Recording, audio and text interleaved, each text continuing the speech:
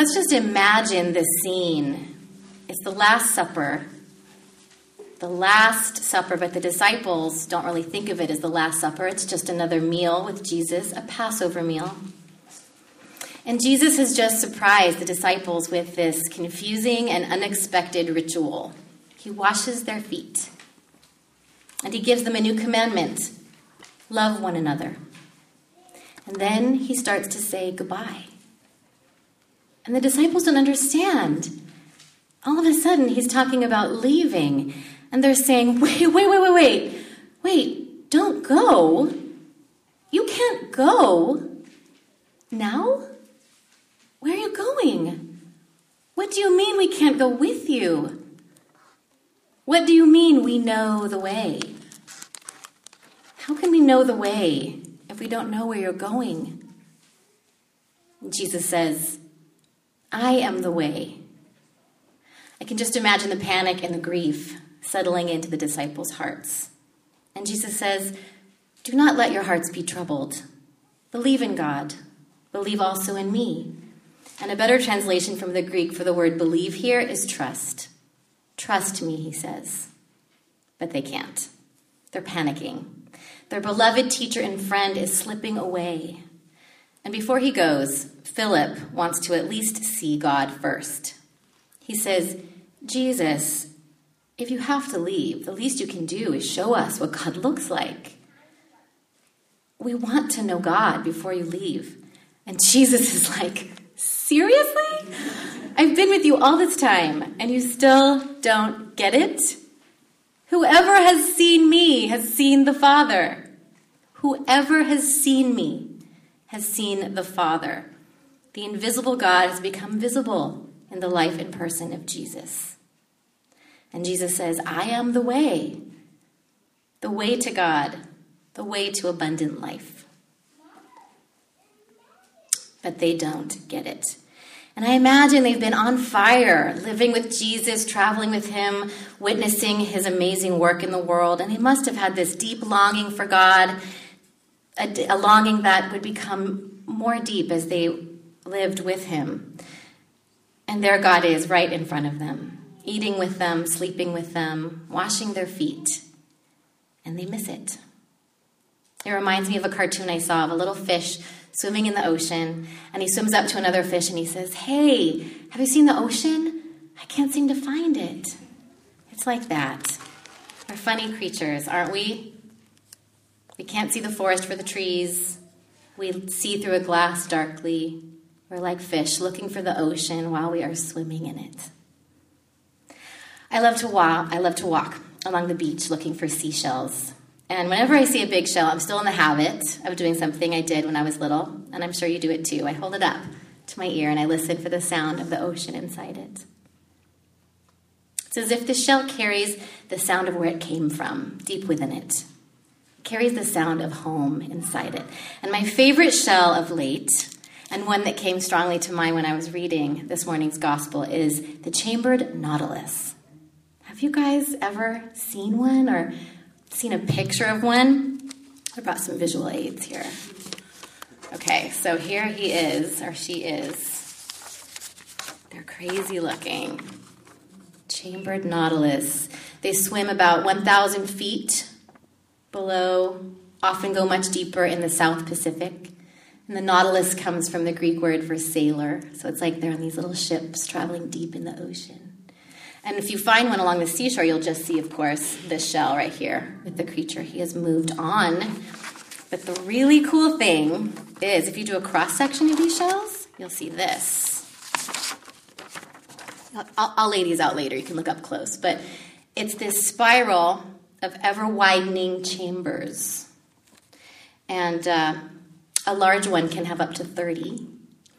And the nautilus grows. And as it grows, it grows a new chamber for itself, and it crawls into the new chamber, and then it actually seals off the old chamber.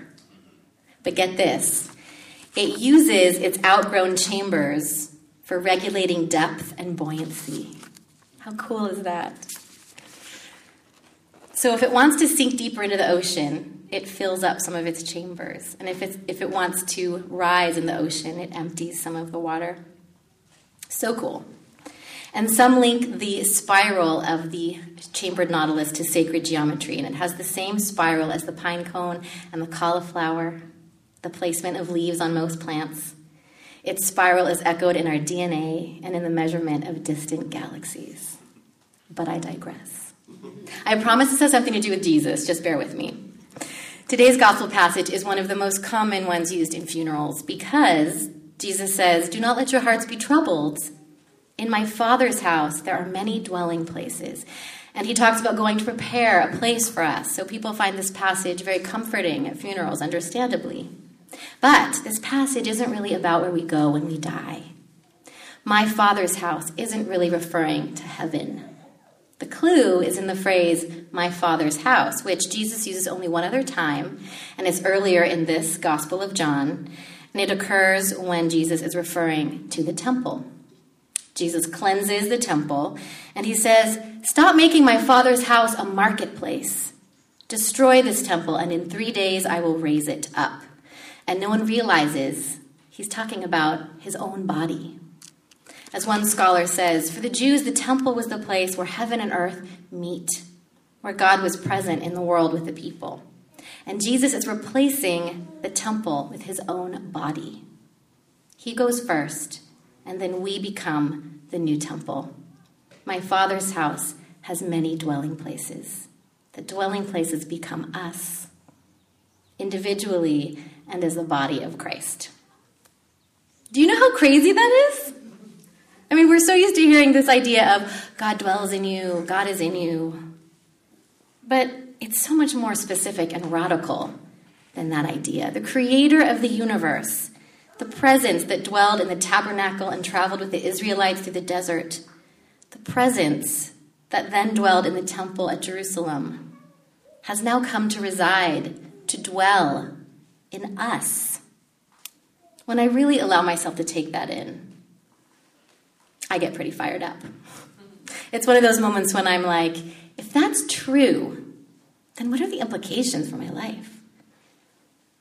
If that's really true, that we are the dwelling places of the Holy God, of the Spirit of Jesus who said goodbye to his beloved followers and said, I will go and prepare a place for you. I will come again and I will take you to myself so that where I am, there you may be also. That's powerful. That gets my attention. And John, the author of this gospel, uses the word abide and dwell and in many, many times. He really wants us to get this notion of divine indwelling, of abiding, of being in God and God being in us. It's hinted at in the very beginning of the Gospel of John when the disciples first meet Jesus and they're so taken with him. And they ask this captivating stranger, where are you staying? And he says, come and see. Come and see where I'm staying. Come and see where I'm going to dwell one day. Today, we are baptizing Eliza, a very special little dwelling place, and welcoming her into this house with the echo of home within it. This ship, full of dwelling places of the living God. It's a very special day for me. Eliza's mom, Jenny, and I met 25 years ago in college. We were in the same singing group and plays, and then we went to the same graduate school at different times, and I had the honor of marrying Jenny and Ryder 4 years ago. Today also happens to be Jenny's birthday, and it is Mother's Day, and it is the day of Eliza's baptism. Eliza knows the way. She knows it already. She isn't like the fish looking for the ocean. She's still in the flow of that ocean. She knows the way. But one day she'll forget. And her baptism can be a marker for her. And we can help her remember. I, as her godmother, commit to helping her remember that the Spirit of the living God actually dwells in her and that she can trust that. She is a dwelling place for the living God, and she lives and belongs in the larger dwelling place of the body of Christ, a body of love and hope.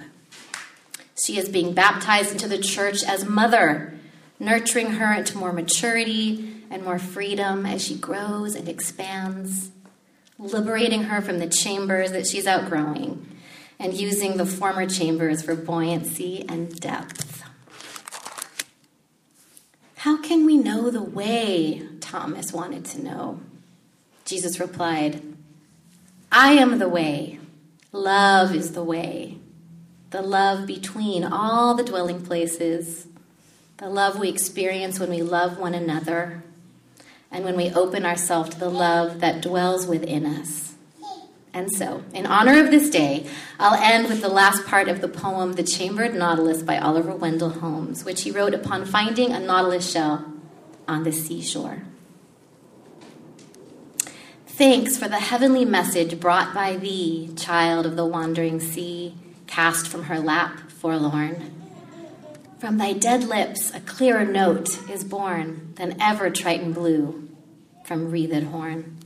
While on mine ear it rings through the deep caves of thought, I hear a voice that sings, build thee more stately mansions, O my soul, as the swift seasons roll. Leave thy low-vaulted past. Let each new temple, nobler than the last, shut thee from heaven with a dome more vast, till thou at length art free, leaving thine outgrown shell by life's unresting sea.